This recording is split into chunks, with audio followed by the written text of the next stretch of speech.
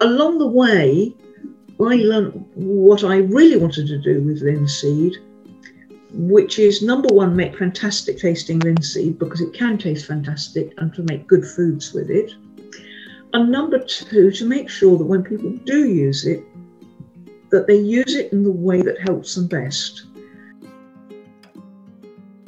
Bad linseed oil, flaxseed oil, usually tastes very bitter as well. So there's several things that can actually go wrong with flaxseed, linseed oil. And it isn't just down to it being open to temperature, it's to do with the quality of the seed before you actually pressed it, and the temperature you pressed it with and the way you processed it.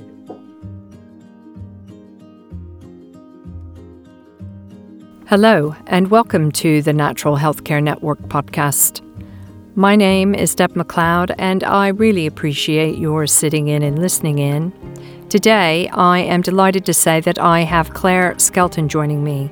She is Managing Director at Flax Farm Linseed Whole Foods. So I hope you sit back and enjoy listening to all the information that Clare has to share with us about the mighty flaxseed, or linseed, as you will soon hear. So, Clare, thank you so much for joining me on my podcast today. I am really excited for us to be talking about your beautiful flax seeds that you sell. You produce a beautiful oil, a cold pressed oil, but we're here to talk a little bit about you, your history, what got you so excited and interested in starting this business. And then we'll talk about your business and what you're doing and see how the conversation evolves over the time. Is that okay with you? That is great. And thank you very much for giving me an opportunity to talk about linseed, one of my favourite subjects, yes. And having people that are going to be interested in finding out more. So thanks very much. You are most welcome. Well, there is no doubt there is ample research to show the multitude of benefits of the mighty flaxseed or linseed.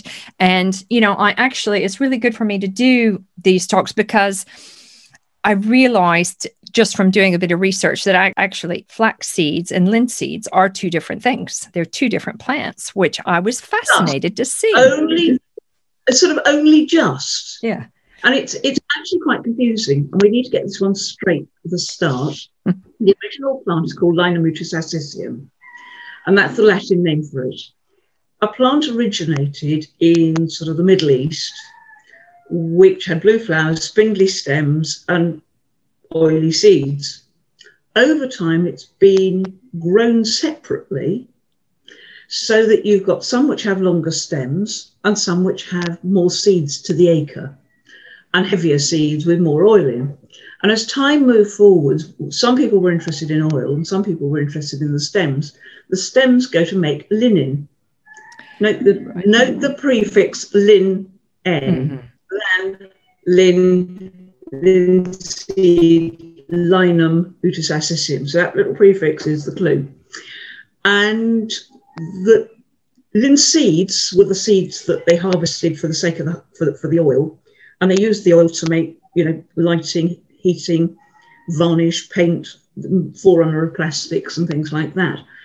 The stems were linen and they diverged. However, that all goes back to the Middle East, and it goes back to the ancient Greek, the lan prefix. The Northern Germanic term for the fibres that were actually woven into linen were called flax. Plant that was grown to produce flax or linen was actually called the flax crop. But when you harvested the seeds off, you still called it linseed. However, it wasn't harvested the same way as you harvest the linseed that you're going to eat. The linseed you're going to eat, you grow onto full ripeness. You always make sure that you've taken care that it hasn't got mildew or anything else like that. But when you're making linen, flax fibres, you don't actually care what state the seeds really are in. They're just going to go to cattle feed and nobody really gives a damn.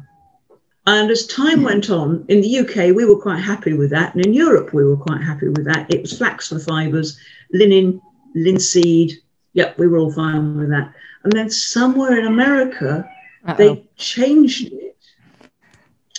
And the Americans started calling flax the linseed that you were going to grow for human consumption or market for human consumption, as opposed to the linseed that you were going to harvest for its oil and turn into paint and varnish. And the difference really is a bit like, you know, you've got border terriers, which are little short squatty dogs, and chase rats, but you can get another sort of dog that's got much longer legs and is a greyhound and is much faster. And then you can get midway ones that are sort of like quite good for linseed and quite good for flax, but linen, but not really brilliant for either. Does that help? Absolutely. So yes, they're sort of one and the same, but they're produced differently. And there's two different languages. American and English are not the same language. No, I know we are divided by a common language, aren't we? Really, that's so true. It's so true. I love how with the complexities of such a little seed, you know, something that is actually so beautiful and packs such a punch from a nutrient standpoint, has already got a complicated past, but we have made it complicated as usual. But what I would like to do is, we've already stepped back, but if I'd like to hear more about what made you or what got you so excited or interested in starting a business such as Flax Farm. I can see why from a standpoint of the nutrients that are available, but I'd like to hear more about what got you excited and interested in doing this. My personal history of it was almost a sort of history of accidents coming together. I was going through a very low point in my life, and I had rosacea and a bad back and stress and anxiety and, you know, all sorts of rubbish health issues. However, to take my mind off the rubbish that was happening to me in my life, I was going to go and see a friend of mine who had multiple sclerosis. And he was feeling very miserable because of that, because he was going downhill fast. It was primary progressive multiple sclerosis, which just meant that he was just getting worse and worse and worse and worse. And he'd been getting worse for 15, 20 years and had a diagnosis for quite a long time. And there was nothing really that medicine was doing for him at all. And so I was spending more time with him. And he was an engineer. And one of the things he was doing was setting up a plant for somebody to make linseed oil.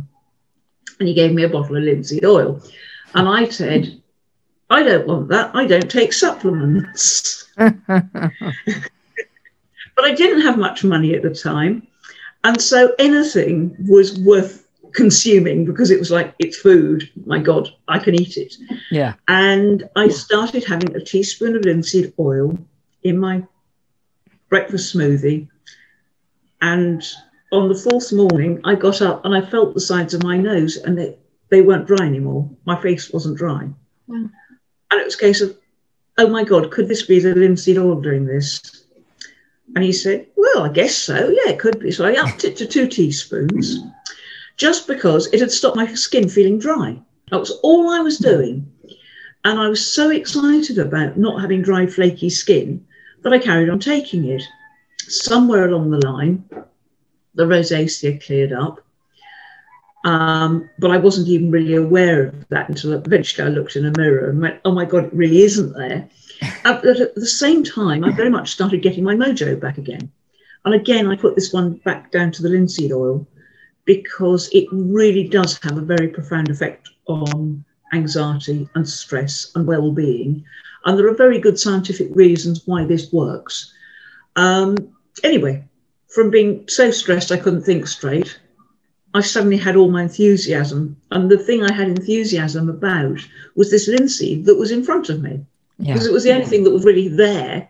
And I just started getting enthusiastic. So I started trying the seeds and the ground seeds and things like that, not knowing much about it. And I started going on a diet to lose a little bit of weight. So I had about 3.5 stone to lose. And I did a vaguely low carb diet, of which linseed is actually brilliant. And I learned a lot about why linseed actually helps when you're trying to lose weight. So you've got all the good things, like you've got omega-3, which boosts the metabolism. It makes your leptin, ghrelin, and insulin work far more efficiently the way it should do. So instead of, too much of the wrong one at the wrong time, which tends to make you go apple-shaped and fat, and then go down the downward spiral of putting on more weight and all your hormones actually working against you with weight. The linseed actually makes it more responsive, work the way it should. So when you've got too many calories, your body's far more prepared to go, oh, I've got too many calories, we'll burn them off. And that's good news. The ground linseed's full of fibre. It slows down the rate at which you absorb your sugars. And that means that you don't get this hunger after you've eaten carby things that makes you want to stuff again to, get onto that cycle. So linseed oil, ground linseed and low carb diet. Yes, I lost lots of weight. And the linseed was here in front of me and I was getting all excited about it. And my friend, who I'd actually worked on a diet with for his multiple sclerosis, all of a sudden could get some use back in one of his feet. Wow. And from his left leg not working at all of a sudden he said, Claire, look what I can do with my foot. And he went from really struggling to walk 30 yards and a leg that was as useless as an uncooked chipolata to actually being able to pick up 20, 30 kilos, load up a market stall. Wow. And we could go out and we could go and walk the dogs. Wow. And that is wow. And I know I'm going off piste here on the talk, but the diet that we produced was very anti-inflammatory. It was no wheat, it was no animal protein other than fish. It was oats, ground linseed oil, low sugars, fairly low carb, and lots of fresh vegetables. And lots of linseed oil all stomped into the whole thing. Interestingly, at the same time that we were working on that, there was a guy out in Australia called George Jelinek who created the Overcoming Multiple Sclerosis Recovery Plan. And his diet was so similar to what Chris and I had come up with, the only difference, I think, being that Jelinek actually doesn't recommend giving up wheat, but an awful lot of people following his program do give up wheat. And honestly, you'd think that we'd actually written it in the same room comparing notes. Wow. And there were loads of people following this OMS diet. And you see people improving, getting better, not getting worse. And also seeing that the linseed oil actually works better than the fish oils. Because to begin with, everybody used to think, hey, fish oil is the answer to everything, and fish oil is superior. And I think Jelinek thought that to begin with. But when they did a study after the OMS program had been running for several years, they discovered that the people who were on linseed oil were significantly better than the people on fish oil who hadn't really improved. So they then said to everybody, forget the fish oils, go straight onto linseed oil. Interesting, because I know that there are discussions about the difference between the omega-3s and from fish oil and from linseeds and the conversion, the ability to convert. But I can see exactly from a standpoint of one, it's just exciting that it's made such a profound difference in these people's lives. I don't want to knock fish or fish oils particularly. However, there is something rather wonderful about linseed oil, and it does seem to work better than the sum of its parts. There is more going on in linseed oil than just omega-3. Yes, of course. And I think and there's also what works well in a laboratory for your laboratory tests, which are surrounded the way that it works in a laboratory, but there's real life. And it's what you see in real life over and over again that makes you realise that that's really probably more important. Yeah. And it's more about it. And also linseed oil is about real food, not about just taking a pill. So we're always very much promoting people having linseed oil as part of their diet. Let's replace some of that other fat and oil in your diet, put some linseed oil in instead, because then you're addressing the omega-6, omega-3 balance in a double bubble of goodness. You're bringing down your 6, you're bringing up your 3, and you're getting a much more anti-inflammatory balance in your diet. Mm-hmm. And also you're enjoying your food, you're tasting your food. And if you're having it as a food, you want to have good food and you want to be able to taste something that tastes nice. And that is a far more holistic way of treating your life, your food, your diet, as getting you right. And also, you're not going to eat rubbish linseed oil on your food if it tastes rubbish. You shouldn't be eating rubbish linseed or flaxseed oil. It should taste nice. It should give you pleasure. But also, your own systems will keep you focused on the good quality stuff, which on a tablet, on a capsule, we're not designed to eat capsules, we're designed to eat food. There's no doubt about the benefits of whole foods and the complexities of foods themselves, of whole food, plant-based eating, and all the nutrients and the compounds that are in there. So you came up with this eating plan that was in sync with George Jelinek in Australia. Jelinek in Australia. And we didn't even find out that out until about 3 or 4 years later. That's fantastic. Just coincidence. Yeah. And that really, that Chris was getting better, I was getting better, and we got more and more enthusiastic about this amazing plant that made your digestion work. Oh, and it balanced my hormones along the way. That was the other thing that just flabbergasted me. But there I was eating large amounts of ground linseed to help me lose weight because of it being low carb, and it was great. And having gone from having the world's worst PMT ever, all of a sudden my PMT just vanished overnight, and every day of the month was the same as other days of the month. So that ghastly feeling of the cycle where it got worse and worse and worse through the month just disappeared, and I was on an even keel all through my month. And I then went exactly in that way into the menopause, and all of a sudden I didn't have periods anymore. And that was what the menopause was. It was like, what was that all about? And again, linseed is known to have lignans in it, which have mild phytoestrogens that mimic the effects of the estrogen in the body, but they actually are a benign version, which is why people who've got cancer can eat it beneficially, because it sort of buffers your own hormones and stops them getting too high in the tissue. But also the linseed oil seems to make the body work better because you've got more omega-3 going on. So the sort of lumpiness of your processes is evened out, and your body switches on hormones when it needs it, switches things off. You get less hot flushes or whatever that people get. I didn't get hot flushes. I didn't get anything. I can only say that menopause was one of the best things that's ever happened to a girl. Holy smokes, you are one in a million. I tell you what, we know that there are plenty of women out there that struggle, and I was one of them. I have to say, Claire, I absolutely had a terrible time when I went through the menopause. It was absolutely awful. And it's so exciting that you had such a successful journey into menopause, because so many people don't. Those all helped enormously. I think other things help. I think weight helps, keeping your weight correct.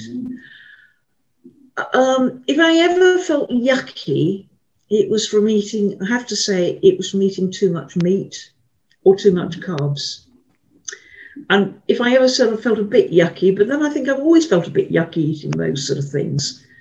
And I think probably as I discovered my linseed journey, one of the other things that I learned was when you're eating linseed and you're eating a cleaner way of eating, you can feel a lot better than you did before you're eating the linseed. So having a healthy digestion, balancing my hormones up a bit, balancing my blood sugars up a bit. My back didn't hurt, by the way. I used to have a bad back all my life. No bad back. Yes, I gave up wheat along the way. That all helps. But I've got a much cleaner way of eating. And then if you do have something that makes you feel a little bit, oh, I don't feel as good today as I did yesterday, you're more aware that there was something that is actually probably not very good for you. But when you're accepting the fact that you feel sluggish and hormonal and temperamental and yucky and needing to go on an ice cream binge or whatever, then if that's normal life to you and you don't get to experience the God, I feel fantastic, then you've got nothing to try to move to. But when most of the time you feel fantastic, you don't want to jeopardize that. You want to keep it. Absolutely. And Absolutely. that's something linseed has brought me the ability to feel better and therefore be more respectful about how I treat my body. Lovely. I mean, that's beautiful, isn't it? And so is that what prompted you to start your business? We started the business more or less by accident. We just sort of thought, here's this amazing thing, let's get it out there. You know, it just needs to get out there. And along the way, it was Chris and I, the guy with multiple sclerosis, who started the business. And it was just trying to get it out there and trying to tell people how it worked and how wonderful it was. Because we just believed in it completely and absolutely. We weren't trying to make money or make a fortune or anything like that. It was just that, you know, we didn't have anything else to do. And here's this amazing linseed, and we wanted to connect people with it. Along the way, I learned what I really wanted to do with linseed, which is, number one, make fantastic tasting linseed, because it can taste fantastic, and to make good foods with it. And number two, to make sure that when people do use it, that they use it in the way that helps them best. And it's very hard because trading standards will try and stop me doing it, because I'm actually a manufacturer of linseed and I'm not a practitioner. So I have to be quite careful what I put on my website. Yeah. So we can only use guiding words, but I do when I go out to markets and I go to events or talk to people on the phone. It's to guide people to use the linseed that's really going to help them. And a lot of people, it's quite complex, because if somebody says to you, oh, you're going through the menopause, or you've got arthritis or something, or you need some linseed, the person doesn't know whether they need linseed oil capsules. They don't even know it's all in a capsule. They just know they're linseed capsules, linseed oil in a bottle, ground linseed, whole linseed, or how much should they have? Should they have a little sprinkle of it, or should they have a big helping of it? How should they have it? And it's trying to make it work so that it actually is effective, because when you do use it properly, generally it's very, very effective. And very often people don't know the right amount to use for that particular person. So it was making good linseed that tasted good, and making sure that people used it the right way to get the health effects that they want and need.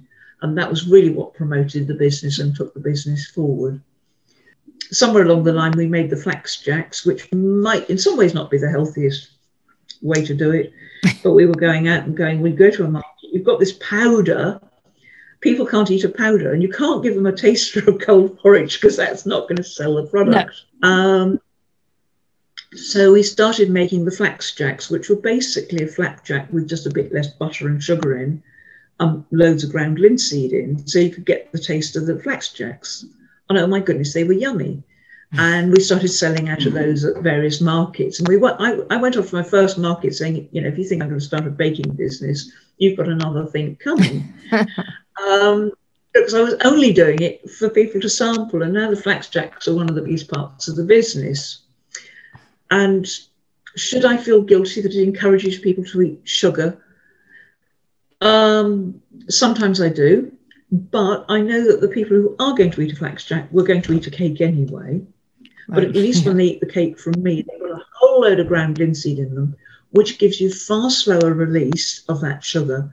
And that actually, when your body is working and you're moderately fit and healthy, you actually can notice the difference between having a high fiber flaxjack and an ordinary flapjack, because when your body becomes sensitive to these things, if you eat junk, you notice you've eaten junk, but when you've eaten this thing that doesn't cause the blood sugars to go up so high and then drop off afterwards, you really notice it.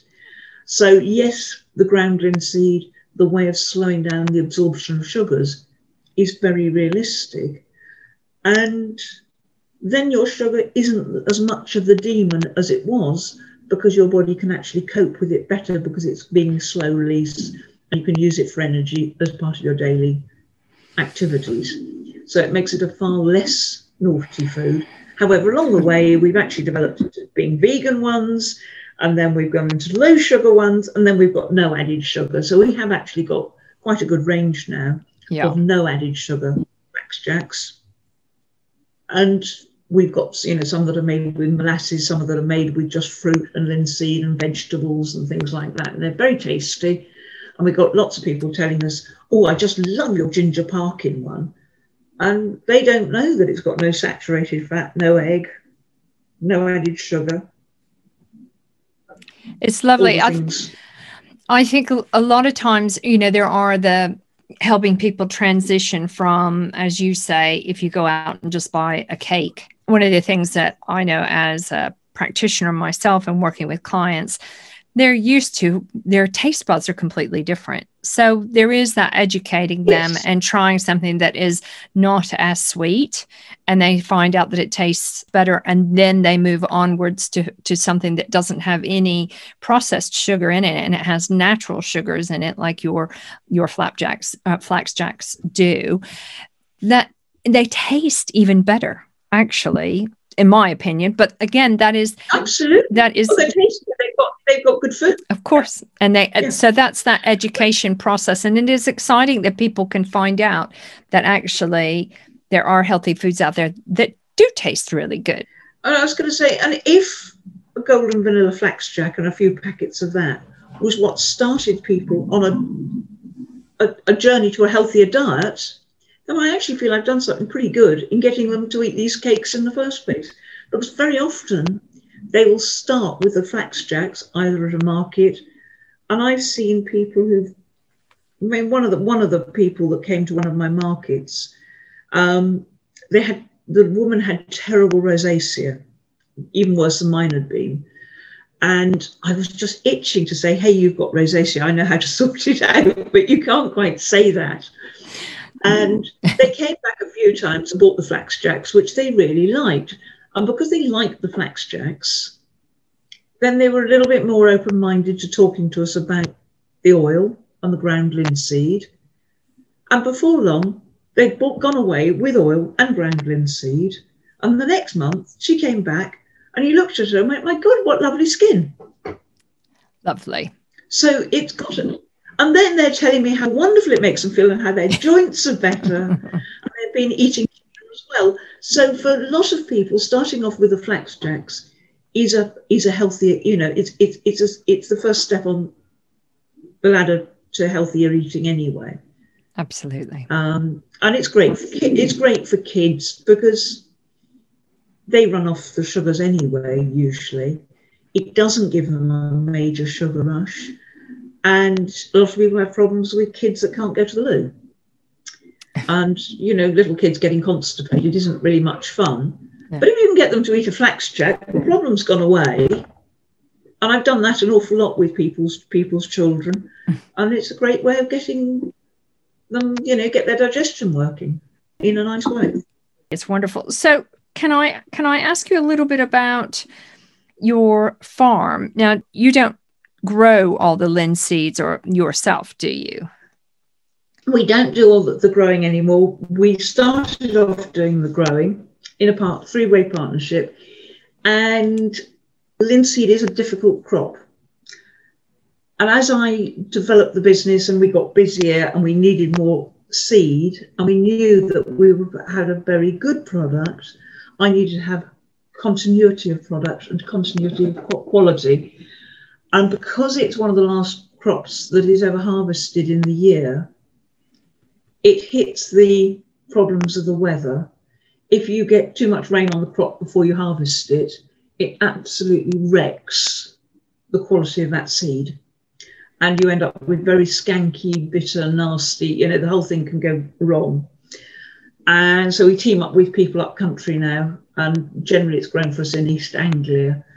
And the other benefit of that for me is that down here, we're either close to the downs and potentially would grow it with farmers on the downs, or we grow it on clay, both of which are very abrasive towards the presses and the machinery. But where we get it from East Anglia, it's much loamier soil. And when it's loamier, it doesn't wear the machinery out so quickly. Wow. And we get the quality that we want and the consistency of the quality. And then we get good product. That's fantastic. So we primarily use English grown, because English quality is very good and English farming tends to be very good.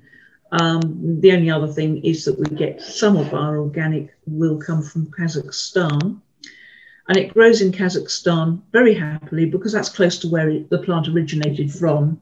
So obviously it is more adapted to beat the weeds and grow out there and cope with the environment, whereas England is a little bit too wet, a bit too lush and a bit too green for it. And it's having to fight against the weeds, and then having all the weeds when you're harvesting it actually spoils your crop almost before you've got it back to the farm. So that's the thinking about that. Got you. I'd love to be able to grow it all, but you can't both grow well, I don't think, and press it yourself. You know, if you're going to be doing, so I've decided to major on producing very good quality linseed, getting it out to people, making good flax jacks, making freshly milled linseed if that's what people want, and that's what goes out. And we're really aiming at the quality of the product. I think it's really good because you know what your focal point is. You let other people do what they do best, and this is what you can do to really enhance the quality of the product as well. With linseed, the other thing about it for not growing it, unless you have a very big farm, although I've got enough land to do it on, and potentially can borrow a little bit more land, I would never have enough to be able to do the crop rotation that you have to do.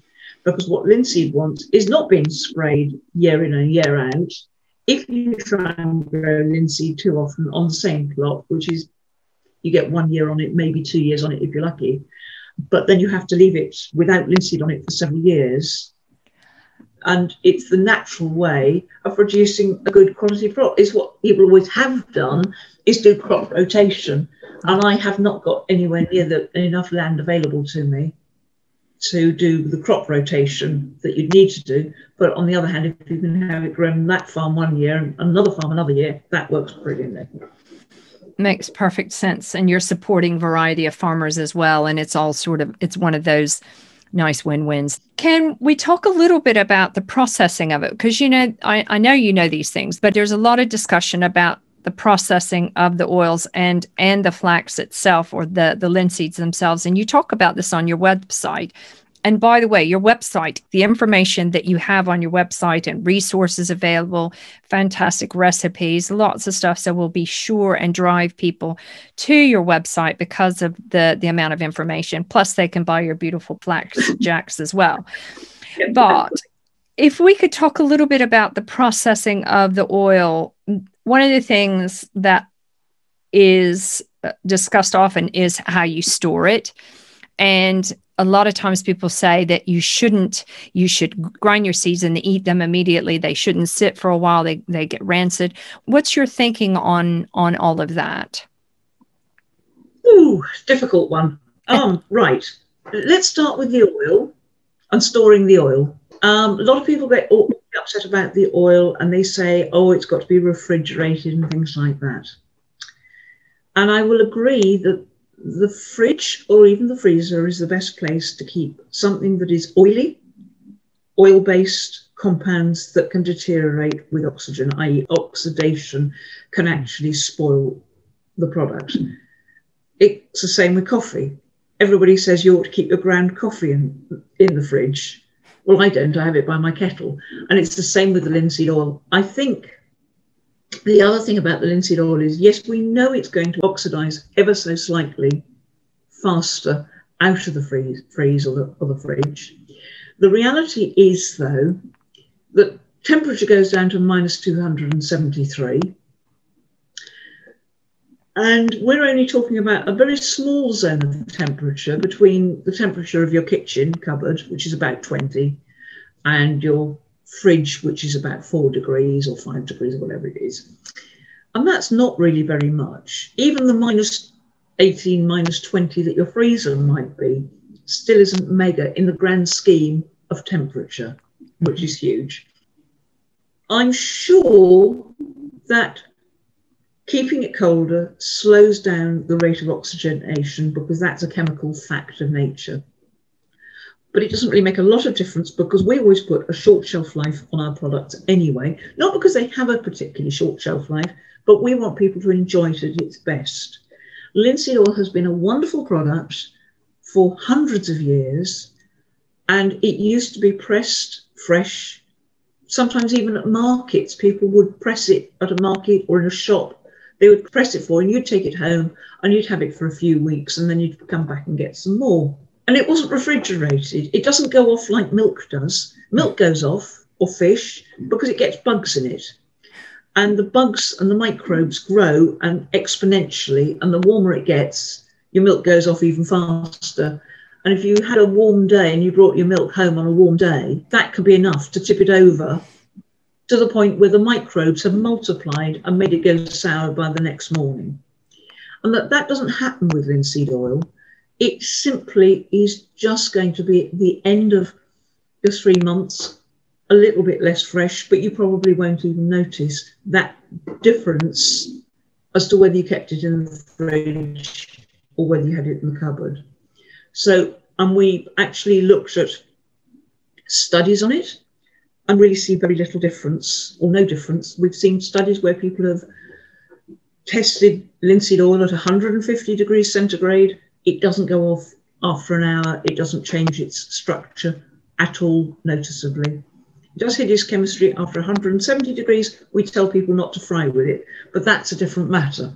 But for storage and use of it, it really doesn't do anything too bad if you can't get it in the fridge or the freezer. But we'll always support the view that it probably is the best place technically to keep it. I'm very happy with that. But there's just no need to go around the refrigeration. And very often the ones that you buy at health food shops that are in the fridge, they're still very bitter. And that very much is a case of they've refrigerated. It's like, you know, shutting the door after the horse has bolted. It's gone bitter. There was nothing they could do about it. They didn't start with the best quality seeds.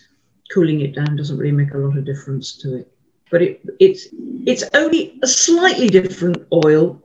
You've got a series of oils. You've got saturated fat, which is very stable. You've got omega-9, which is olive oil, which is quite stable. You've got sunflower oil that's relatively stable, and then, well, but less stable. And then you've got the linseed oil at the end of that, which is a bit more reactive than the sunflower oil is. There's also a difference between oils being rancid, which is actually a horrible, muddy, sort of stale biscuit type taste. That's what rancid tastes like. Bad linseed oil, flaxseed oil, usually tastes very bitter as well. So there's several things that can actually go wrong with flaxseed, linseed oil. And it isn't just down to it being open to temperature. It's to do with the quality of the seed before you actually pressed it, and the temperature you pressed it with and the way you processed it. Right. So again, it's always down to where the actual seeds come from. And the care and so I'm guessing that's going to be the same thing for ground flax seeds as well. So when you buy ground flax seeds, because you sell whole flax seeds, you sell ground flax seeds, and you sell that beautiful cold pressed oil, don't you? So I'm guessing the ground flax seeds are the same? Probably, yes. The ground linseed, number one, it's much better to have ground linseed that's come in a packet that we've produced and we tell you to eat it within 3 months. It's much better to have that than to buy a packet of whole linseeds going, it's much healthier to grind your own, going home with it and putting it in the cupboard and not using it. And that for most people is the alternative. Mm. Most people don't have the time to grind their linseeds or the inclination, and that's fine. The other thing is that from what I can actually find, there isn't really any significant evidence in studies as to it significantly going off very quickly, having been ground. The way you grind it and the way you process it does actually have an effect. One is that if you grind it, one of the ways that you can grind it is actually to put it through rollers, which is basically like crushed linseed, cracked linseed, where you get a linseed that looks like a nearly whole linseed, but it's just a bit flatter and you can sort of see all the insides coming out, if that makes sense. Yep. And when you do that, although it looks more like a whole linseed, a lot of people think, oh God, it's got to be better if it's more whole and all the rest of it. Well, no, it isn't, because our ancestors used to grind their linseeds. So, but what actually happens is when you put it through rollers, it squishes the oil out from the inside meat of the linseed, where it's in contact with its own antioxidants and lignans, and it squishes it out onto that hard, shiny surface on the outside into a very thin film. And obviously that very thin film has no antioxidants in contact with it, and it's totally in contact with the oxygen. Interesting. That then goes rancid. Right. And those seeds go rancid. And most people actually do know what rancid tastes like. Most people know what a plastic bottle of cooking oil's like. Most people have come across it. They've had one in their cupboard or their auntie's cupboard. And eventually the oil dribbles down the side of the bottle and it goes a bit sticky. Yeah. And that sticky oil, if you smell it, you get it on your hand, it's this pervasive sort of muddy, cardboardy, horrid taste. That is what rancid is like. That's what happens if you grind linseed the wrong way, that doesn't actually keep it in contact with its own antioxidants. When you keep it in contact with its own antioxidants, it seems to do very nicely, thank you very much. Certainly for 3 months, 4 months, which is what we put on our shelf life. And interestingly, that I think that you've got to grind your linseed immediately within 10 minutes of before you eat it, or it goes off. I think this came from Joanna Budvig. Joanna Budvig, who created the Budvig protocol and diet, and I've got a huge amount of respect for. She produced her protocol in the early 1950s in Germany after the war. And they had terrible food shortages out there then and terrible food adulteration. If you had bought ground linseed then from an unscrupulous provider, mind you, say unscrupulous, anything that was edible they were desperate for, but you literally could be eating stuff that had been chemically extracted for oil that wasn't really suitable for human consumption. You could be eating straw that had been ground up. You wouldn't have a clue what you were eating, what the quality of the seeds that had gone into it was, and how chemically denatured it was or adulterated. You wouldn't have a clue. It could even have aflatoxin on it or something like that. So you've got a lot of potential problems there in ground linseed. So I think she was very much like this, quite sort of treated like people like children. So I think she told them this story, like, don't eat ground linseed because it'll go off, which put the frighteners on somebody with cancer. It's because, well, if she says that, I won't touch it then. Absolutely not. And then they'd get nice shiny seeds and grind them themselves, and they'd know that what they were eating was good quality linseed. Fine. She then produced a product which was called Linamel, which was ground linseed with a little bit of honey in it and a little bit of milk powder, which was long life product in a polythene bag in a box called Linamel. And she was actually selling ground linseed in boxes. I don't know, 40 years. So 40, 50, 60 years. Yeah. So yeah, I think that was where that came from. But properly ground linseed probably is quite good for a short time, and we don't see massive degradation of the available ALA and things like that. And what's the proper way to grind it? Right.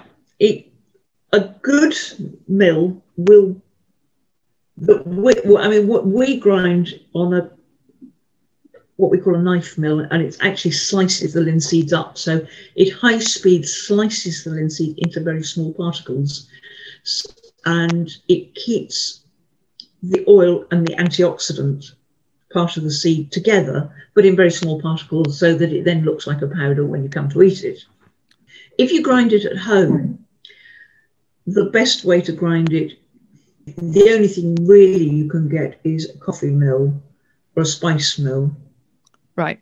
that is going to whiz it up. But very often those get quite hot when you do it, and I don't know how hot it can get, and potentially you could be damaging the oil in it because you could get it too hot at a sort of particle size in each particle. So like a NutriBullet. Yeah, it probably works. I think NutriBullet's quite good because NutriBullets you tend to do that wet, don't you? You put it in your smoothie or something and you whiz up the whole thing together as a liquid.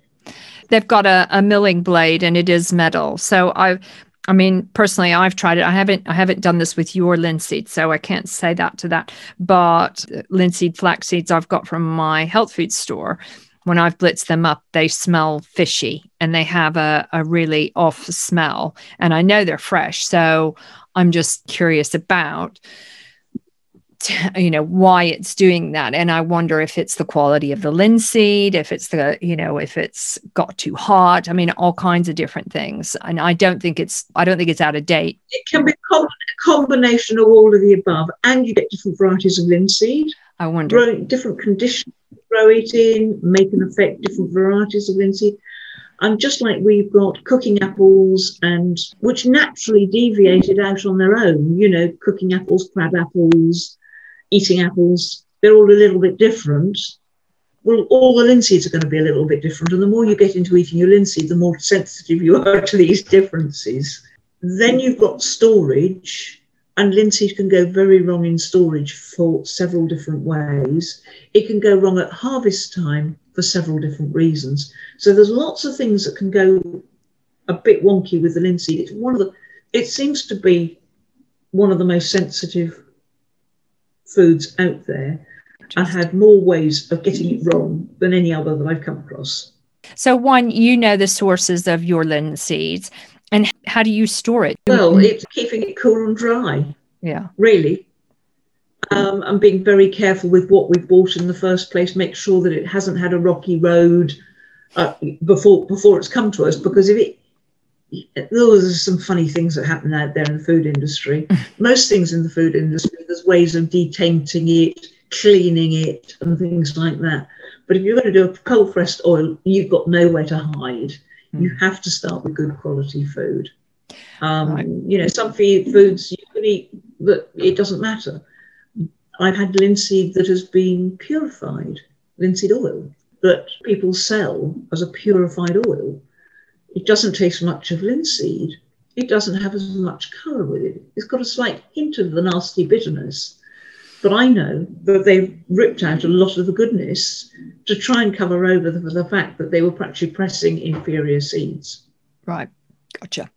So that leads on really nicely for us to talk about your beautiful cold pressed oil that you sell as well. I think linseed oil is one of the world's best things. It was the first, the quickest, the easiest step of respecting health, understanding that food makes a difference. And I think for most people, taking linseed oil is usually the number one thing that they go, oh my God, I can't believe the difference it makes. You go, yeah, I know. Our linseed oil, yes, it tastes great, so you can use it freely. You can use it on porridge. It's nice instead of having milk. You can put linseed oil on it, makes it rich and creamy if you've made it with water, so it's lovely. You can add it to skim milk yogurt. Again, it tastes nice. You can make salad dressings with it. You can put it on mashed potato. So lots of uses. It's the thing most people can take on board is that it's nature's richest source of omega-3. It's the richest source of omega-3 you can get. And most people have too much omega-6, and most people aren't aware that having this too much omega-6 in the diet, and the reason we've got too much omega-6 in the diet is that food and agriculture have changed to suit the supermarkets and the farmers, not to suit people. Mm-hmm. So we've got lots more sunflower, soya, corn oil, grapeseed, and even olive oil in the diet than really is a natural thing to do. And those all have either a lot of omega-6 in or a bit of omega-6 and generally virtually no omega-3. So every time you have them, that adds to the imbalance. And omega-6 produces the inflammatory hormones in the body. Omega-3 should be producing the anti-inflammatory ones to balance it. But if you haven't got the balance, you've got the potential for inflammation to kick off. And although having that difference in fat isn't always enough to kick you over, as soon as your body has to deal with a crisis, like an accident or stress or something else in your life usually kicks people over, that all of a sudden then you have this catastrophic series of health problems where inflammation really is the core issue. And you know somebody had a car accident, and then they have stress, and they have anxiety, then their joints go wrong, then they get a bad back, then they get high blood pressure, and then they get cancer, and then they get diabetes. And it all actually went back to having a very inflammatory body waiting to go wrong. Mm-hmm. Having the omega-3 from linseed oil really helps balance this off. But it also, people tend to think of inflammation as, something like tennis elbow, you've got swelling, you've got heat, you've got pain. But in reality, the inflammation is more about messages not getting through. And you get things switching on or not switching on or not switching off when they should do. One of the characteristic things of the best examples is actually dry eyes. And we get lots and lots of people sent to us for linseed oil because they've got dry eyes by their opticians. And they take the linseed oil and, hey, they don't have dry eyes anymore. And the reason is that somewhere in the chain of chemical reactions between you having a dry eye, getting back to the bit that's meant to be producing tears, somewhere one of those interactions, one of the receptors is not working properly anymore. And so it just goes, I can't hear that message, that chemical message isn't getting through. And as you reduce the inflammation, the receptor usually opens up, it accepts that chemical message, and it passes it on to the next thing, and then you can produce tears again. It's a similar thing with anxiety, where your body has its own endocannabinoids, which are chemicals in the brain, mm-hmm. and they're whizzing around in your brain. Everybody's got these endocannabinoids, which are feel-good chemicals in the brain, like cannabis, but home produced. And if you have a lot of inflammation going on, the receptors for those endocannabinoids aren't functioning. As you reduce inflammation, you start to get that feeling, that lovely well-being feeling. Yes, the roof's leaking. Yes, you've got to do this, that, and the other thing, and there's no money coming in, but you've still got a good feeling. And that was brought home to me by a lady I met at market one day. And she came up to the stall and said, "Oh, linseed oil, fantastic stuff, that. It's amazing." She said, "I'm on the Budwig diet." She said, "The linseed oil is wonderful." She said, "I got cancer and was diagnosed with it as being very bad, very quickly. Basically, she'd had tummy pains, went to hospital, and they said, 'Sorry, you've got cancer everywhere, and there's not really anything significant we can do.'" So she went home, went on the Budwig diet. I met her 2 months later. And she said, "The thing about this is," she said, "I don't know where my cancer is. I still look at probably a death sentence." She said, "But I feel so happy in myself." She said, "I feel really calm and happy and content." And she said, "I know it's the linseed oil doing that for me." That on its own is a good enough reason to promote the Budwig diet and linseed oil. So I know you've got a link to them on your website as well, in addition to others. So that's for people to have a look at. Of course, there's so much we could go on and talk about the beautiful linseed. Is there anything that we haven't talked about right now that you would like to talk about? Things I'd like to talk about, again, more of the omega-3, the linseed oil being an easy way to do it, and all the family way. I think people really don't, you really got to hit people over the head with this linseed oil thing, because it's a whole family thing from very early on, from even before pregnancy. I was always aware that when you had animals, you actually fed your dogs or your horses before they got pregnant. You fed them cod liver oil for omega-3. And was always very aware as to how important that was. And it's something we neglect in this country. Mm-hmm. Not many people are actually getting their bodies fit and healthy for getting pregnant. They just get pregnant. However, having more omega-3, it can even help fertility, because again, it's this chain of effects of chemical reactions, and reducing inflammation makes you less likely to have polycystic ovaries, fibroids, and all the things. The body's going to function more freely. However, whole family, a child can't even reach its full genetic potential for intelligence if it doesn't have enough omega-3 to make its brain properly. And humans have come about because they've been able to access omega-3. Human beings are actually probably scavengers more than hunters, but they were able to get the omega-3 out of the brains of other animals. So, the hunter-gatherer image is they were able to get omega-3 out of there. If they ate food and vegetables, they were getting the right balance of omega-3 to omega-6 from eating vegetable diets. Mm-hmm. As they were hunting. Maybe they didn't catch much, but they were gathering. So they got a good proportion of omega-3 to omega-6. However, the modern diet doesn't offer that to most people, and ready-made foods are generally the worst of them all. Omega-3 enables a child to reach its genetic potential for intelligence, behaviour, and all of those things.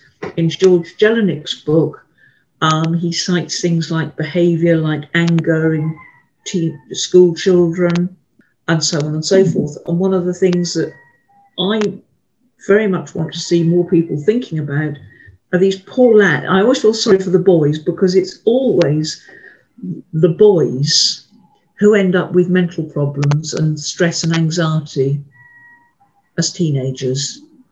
It's harder to be a boy, I think, than to be a girl. I think part of the reason is boys aren't very good at their emotions anyway, very often. Yeah. The other thing that's happening is that in a body, one of the biggest, apart from the brain and the bone marrow and things like that, one of the other big users of omega-3 is actually the testicles. So you need omega-3 to be able to produce sperm. It's really important to the body. So when this lad is going from this nice little 9-year-old and turning into a teenager in no time at all, he needs loads of omega-3 to build every cell in the body. Every cell in the body needs omega-3. Every cell in the body, and the testes need even more omega-3. So there's a huge drain and a huge requirement for omega-3 in this growing adolescent boy. And if there isn't enough, where's that omega-3 going to come from? Because those testes are going to actually produce sperm come what may, because it's very important for animals to reproduce and to make sure that bit functions. So nature will naturally take omega-3 and put it in there. The only place really it can take it from is the boy's brain. Is that why they end up with so much stress and anxiety? And at that time, not only are they growing massively, I've got all those problems with girls, they've got exams, it's blooming difficult being a young lad, and there is literally not enough omega-3 going round. The other area that you see huge need for omega-3, where linseed oil also has been shown to help, is with postnatal depression, which again is a very similar situation, where you've got woman gets pregnant, grows this baby, and the baby has to have a certain amount of omega-3 to make that new brain, and the brain is very hungry. That huge head needs lots of omega-3. Where is that baby going to get its omega-3 from? Because the mum is probably not actually going, I need to feed this baby's brain. She's probably carrying on eating burger and chips, which isn't really the answer. So where's the omega-3 coming from? It's got to come from her brain, because that is the biggest source of omega-3 in the body. And then after pregnancy, it's very common to get postnatal depression. And very often people who take omega-3 and take linseed oil after that, find that that really helps and it can help prevent it. So it's this sort of thing about nature which will cannibalize what it's got to reproduce life, to reproduce hormones and the things that it needs to do to make the generation. And if we don't give the bodies, either children, teenage boys or pregnant mums, omega-3, then things aren't going to function right in their bodies. There's no doubt we need those wonderful, healthy fats for our bodies to function properly. That's for sure. And I think it's obvious that there are a multitude of health issues going around because people aren't getting sufficient nutrients to support their well-being. Two of the things that have actually really fascinated me about having more omega-3 in my body is, bearing in mind I didn't discover omega-3 in linseed oil until I was well up my 40s. And since I've been taking linseed oil, whereas I'm very fair skinned, so I actually naturally burn very easily in the sun. Now I tend not to burn, I tend to get brown very easily. And it's like my body, usually as you get older, it goes the other way. And even when I know I've pushed it too far, I thought I've actually been out in this sun far too long. I know I'm feeling a bit hot around my back. I know I've overdone it. Oh God, I get a burn, I get a peel, it'll be horrible. I don't even peel anymore. I haven't, for the last goodness knows how many years, I haven't even had any peeling at all. And my brownness has come on really easily. If I get lots of bright sunlight, yep, that works. But even getting just a little bit of, diffused sunlight, it changes very easily.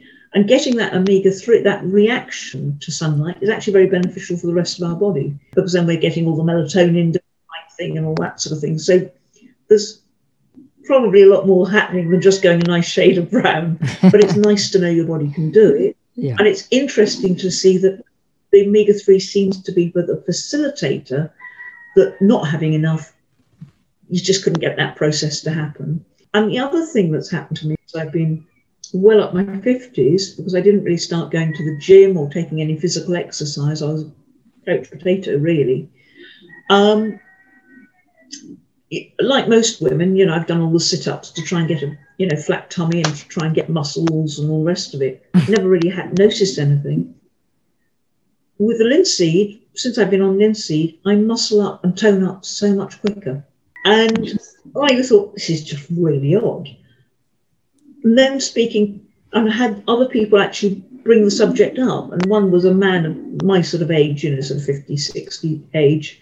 And he said, do you know, since I've been taking this linseed oil, which is only for a couple of months or so, he said it's the first time in 10 years I've actually been able to develop extra muscle.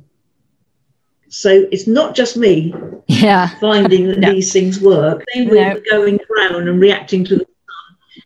You have this funny little conversation and you find, oh yeah, I have that as well. It's not a sort of theoretical thing, it's a feel-good thing as well.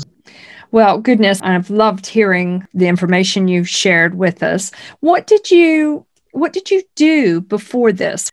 My main career was actually in mobile data, which was the early stages of data networks before even sort of mobile phones were about. Fantastic. And then latterly it was things like radio pages and mobile phones, but on the data side of it. And before that, I'd had dozens and dozens and dozens of jobs. Never happy to settle down and doing anything, never anything that felt good enough. And now you are a flaxseed. You're a flaxseed expert or a linseed expert. I love how those things happen. I think it's wonderful. So I guess if there's nothing else for right now, I will provide links to your website so people can get your wonderful products from there and your beautiful oils, so they can go online and see if there's anything that they want to purchase from you. So I'd just like to thank you so much for taking time out. I know you're busy. I know you've got lots of things going on, and I'm just grateful that we had a chance to talk about this and talk a little bit about your wonderful business and how well you're doing and what it's done to help you.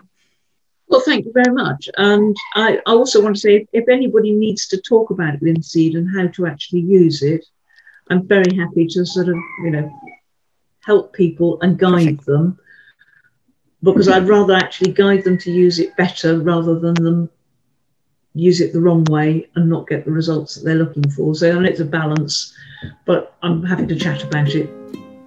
Okay, that's great. Thank you very much for giving me the opportunity to talk to you about it. My pleasure. It's always fun to learn new things, which I have today, and I really appreciate it. So for now, thank you again. Thank you too.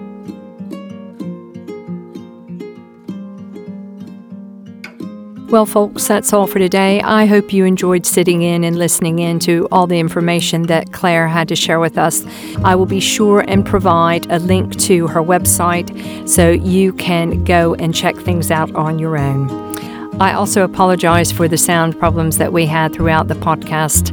Now then, there are a couple of other things that I'd like to talk to you about, and one of them is going to be, you've got to bounce soft to feel good. What can I say about that Bellican? It really is one of the best things that I've done for my health and well-being. So if you'd like to find out more details on it, get in touch with me, or you can check out the link, which will be in the show notes, so you can go and have a snoop around on your own.